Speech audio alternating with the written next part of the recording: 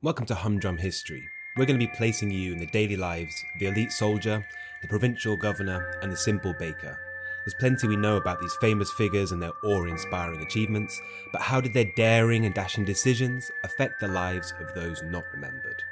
Join me as I explore what it might have been like to follow some of the greatest leaders known to history. What would a cavalry commander of Alexander the Great have thought as he lined up on the dusty field of Gaugamela? Can you imagine a conversation between Caesar's legionaries as they manned the double wall of the siege of Alesia in Gaul? What about those on the home front, running businesses and keeping empires moving as world-changing events happen around them? What stories might their lives hold? This is episode 1 of Humdrum History in the Alexander the Great and his Cavalry Commander series. In this first episode, we'll explore what it might have been like to follow a young, impetuous and brilliant commander through hardship, battle and victory. When Alexander was finished, the empire created was vast, unique and wildly distinct in its parts. What was it like to travel with the Hellenic League army, led by Alexander? To leave your home, travel far, far away, and fight unknown enemies on the word of a single man? Episode 1 is told through the eyes of a soldier of the companion cavalry, Alexander's heavy horse. Macedonian battle tactics often relied on a heavily armoured phalanx of pikemen, fixing the enemy in one place and then using their swift cavalry to ride round the sides of the enemy in flanking and pincer movements. Alexander dragged his army from Macedonia in Central Europe around the known world and into some parts yet undiscovered at the time. He secured his northern border from Thrace and swept through the Greek states with ease.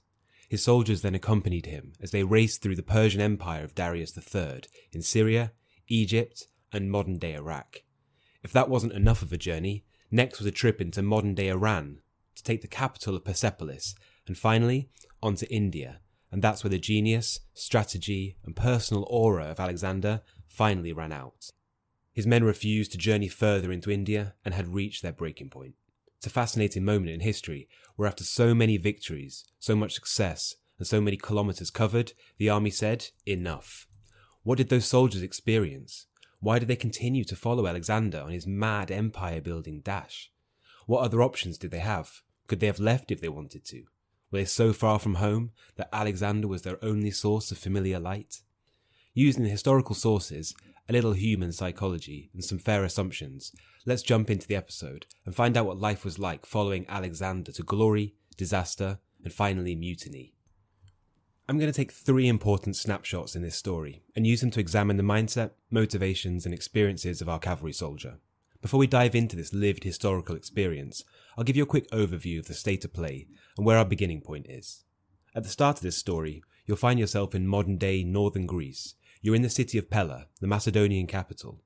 It's 336 BCE and Phillip II, the father of Alexander and king of Macedon, has just been assassinated. His 20-year-old son has taken the throne, and as with any royal assassination, the court and the kingdom are in shock. Many of Macedon's most perennial opponents, the nearby states of Athens, Thebes, Thessaly and Thrace, they all see this as a prime opportunity to regain some of their lost independence. Phillip had created the Hellenic League a few years earlier, having basically overpowered much of the rest of Greece, bringing them into an alliance. Just 2 years earlier, in 338 BCE, Macedon fought a vicious battle at Corona, dominating the now scattered forces of Athens and Thebes. An 18-year-old Alexander and his cavalry force were actually at that battle, and first broke the Greek lines with a swift cavalry charge aimed at a gap created by infantry manoeuvring. Greece was subdued, war was over, and the terrorized people of the Greek area could finally enjoy some peace. Alexander was a golden child and a dashing heir to the throne of the ruler of Greece, basically. And then Philip's murderer plunged a knife into his chest. The peace was broken, and Alexander was unleashed. Now's our first opportunity to jump into the life of our cavalry commander, on the brink of embarking on a campaign of power displays, brutal travel, and empire consolidation with their newly crowned ruler. You're Menander, effectively a knight in the Macedonian kingdom, part of the elite companion cavalry. As one of roughly 2,000 mounted soldiers, you're the bodyguard of Alexander, as well as fighting as the heavy cavalry, punching holes in battle. You're wealthy enough to own horses, armour and weapons, and probably you have land too. And your world has just changed. The old king is dead, and the new king is young and ambitious. I wonder what would go through your head in that moment in time and place. Personally, there's something I've always struggled with when it comes to historical perspectives. Looking back into the past and examining the lives of people more than 2,000 years ago, or even just 500, can we really understand how they thought?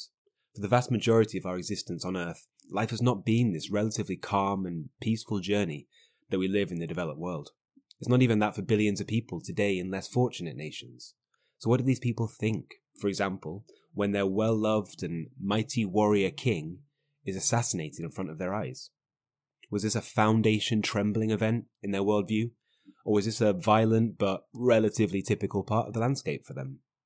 For the modern viewer, the idea of a soldier rushing the stage at a political celebration and repeatedly stabbing the leader of your country, well, it just seems like something that would make us question our society, our safety, maybe even our way of life. Now, if you're a Macedonian cavalry commander, this might not even be the first time you've seen specifically Phillip being stabbed. If you fought in an infantry and cavalry battle before, then you survived that battle, and you probably inflicted some similar wounds to many other enemy fighters. You've seen the aftermath of battle, you've smelled it, you've walked through it. Our Menander has seen combat before, but on a smaller scale, and never involving the large armies that it's come. Most soldiers hadn't, really. And yet, a Roman historian talks about the resolve of the Roman soldiers, saying, quote, "In a word, every single man among them is so well trained that at the least signal they can make every motion of the art of war." End quote. Does that sound like a traumatized soldier? Does that sound like soldiers who are feeling the burden of their actions? Not to go too much off topic, but psychological trauma was reported in the Assyrian Empire 1300 years before this, by Athenian hoplites, and by Roman legionaries too. It's impossible to say how widespread it would be, but it seems likely that many soldiers would have been affected by repeatedly experiencing what I can only really describe as chaos, blood, death, and obviously on the other side as well, joy, courage, and victory. As we explore these historical perspectives, I think it's important to not view these characters as pieces on a chessboard. The great man theory of history says that Alexander took his pieces, these military units, with him, and deployed them with his unique style, unique aggression, ambition. But that's not a representation of reality. Soldiers die, families are created, and motivations change for every single man and woman in their army. These are not total war army units that you can move and use and abuse and then just replace afterwards. Menander, then, our cavalry commander. What might be running through his mind on the eve of one of the greatest Macedonian military excursions, to subdue the recently brave Greek states after the assassination of his father? What would you think, knowing what he knows? He's part of a superior force in the area, and he knows that just a few years ago, his side absolutely dominated these same Greek states that they're about to face off with. First, however, they had to deal with something a little bit scarier. The Thracian tribes, formerly subdued, were also beginning to show some signs of mutinous energy too. They had to be taught a lesson first. Located in the modern-day Balkan states, Romania, Slovenia type area, around 800 kilometers from Macedon, the Thracian tribes inspired fear in many of their enemies, and they were used as shock troops by the Romans, part of their fearsome auxiliary forces. Over the last 25 years, the now dead Phillip II expanded Macedonian borders to encompass most of those city-states of ancient Greece, in Thrace and in Thebes, more than 40 tribes in the Thracian kingdom alone. With his death, both of these long-fought neighbours decided it was the best possible time to throw off Macedonian control. And Alexander, with his spectacular Macedonian pike formations and fast-moving cavalry, were the ones to re-exert that dominance, heavier than ever before. Let's jump into our first situation, talking about the Battle of Thebes in 335 BCE. The campaign to subdue their newly bold neighbours took the army all the way to Thebes, finally, after Persian and other Greek states supported the Theban troops, and they'd been causing havoc in the area for a while. When it came time to show what their support was really worth, though, Athens and Sparta thought about sending troops. Sparta even sent some out a little distance from the city, but in the end, withdrew and didn't send anyone. Thebes was totally alone and facing a vastly superior army under Alexander's control. While the battle began slowly, Greek historian Diodorus Siculus tells us that one of the Theban city gates was left unguarded, and the attacking Macedonian army pushed through and into the city. Let's jump into the perspective of our character now. As you continue to move forward with the rest of your unit, you're slowly approaching the city of Thebes, burning and damaged from the attack. Your army's been on the forward move these last few days, appearing before the city suddenly when the Macedonian garrison inside is trapped by the Theban army. One part of your army moves to destroy and tear down the palisade wall in front of the army. A second section moves to confront the Theban battle line, and a final section awaits in reserve. The battle lines meet, but make very little progress either way, and the palisade is difficult to destroy. You sit with your cavalry unit in the reserves, waiting for a flank to hit or a gap to enter as the infantry fight opens up over time. However, as the battle progresses, one of the city gates is left unlocked and unguarded, and your unit hears the trumpet call that sends you into the fight. You've spent the last hour hearing the grunts, cries, and shouts of the infantry battle ahead, and maybe you can even smell it. A modern soldier is asked to do many difficult things, but I think it must be incredibly rare that any soldier now faces a situation like this one we have in front of us here. You're at a battle you expect to win, and one the other side has little hope of escaping. Not only are you part of a strong and aggressive army, well led, the other side isn't remotely prepared. Alexander moved quickly, and like Julius Caesar, used this mobility to take armies by surprise. The Theban forces are so thinly stretched, they bring all the slaves up onto the walls and free them if they'll fight. A desperate situation, made worse by the fact that there's a Macedonian garrison in the central citadel of the city, who may sally out at the first sign of support. Menander, our Macedonian cavalry commander, rides forwards with his troops, pushing towards the now open gate, as Theban troops rush to try to block their entry into the city.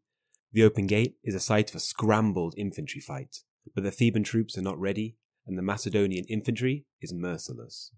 You can see the panicking faces of the men, seeing disaster arriving and no way to stem the tide.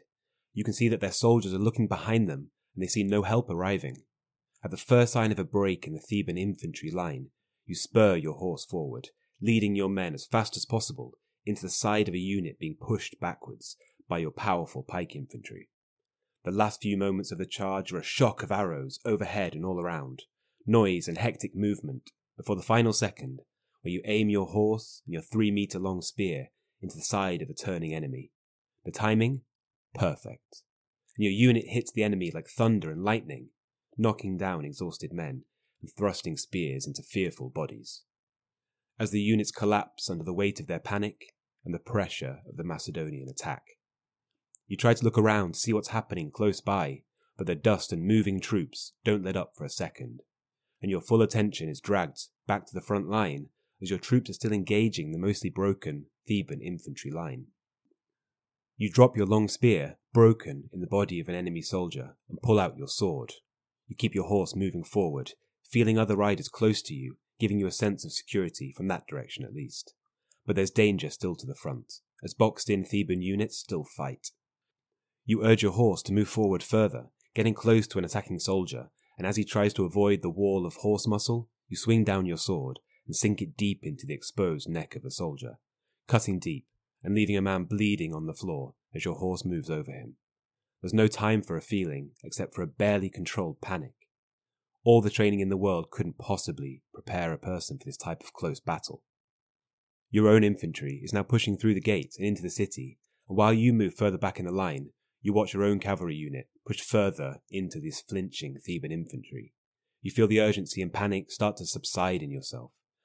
The walls are still buzzing with enemy slaves, but they're trapped with no escape, and they will not survive. The Macedonian infantry are moving through the city, and they're not gathering prisoners either. You remember the swinging weight in your hand, and look at the blood drying down the blade of your sword. You feel the stickiness of that dark red liquid as it gums your hand to the handle, and you think of the body, the person that just had that blood inside them. You look around, and underneath you and behind you there are dead soldiers, and crawling bodies not far from that state, with Macedonian soldiers moving among them, turning the latter to the former, with cold and angry efficiency. Let's pause this moment. Let's try to imagine what you or I might think in this moment. If you woke up to this scene, you'd know you'd entered a nightmare more horrible than most. If the war and death wasn't enough, the smell of the wounds, internal organs, and the fire starting to spread across the city would be too much, surely. You just hacked into a man's neck with a sword, and watched his face contort in pain and shock as arteries were severed in a burst of cold and sharp pain. You still have his lifeblood splattered up the side of your arm and chest. There has to have been a first battle for every soldier in this army, a first exposure to this type of suffering, and it must have been absolutely brutal. To some extent, these people can't have viewed the situation as we would, or the entire army could never have functioned. I don't even believe a modern-day soldier could deal with this level of trauma, although potentially the level of individual control, removing much of the distance warfare of the modern era, means you can at least see your enemy and know who you're fighting.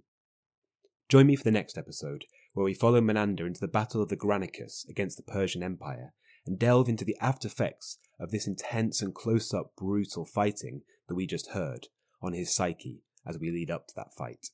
I hope you've enjoyed the episode, bringing you a more personal perspective on history and showing you what life might have been like from the viewpoint of fascinating historical characters following great leaders.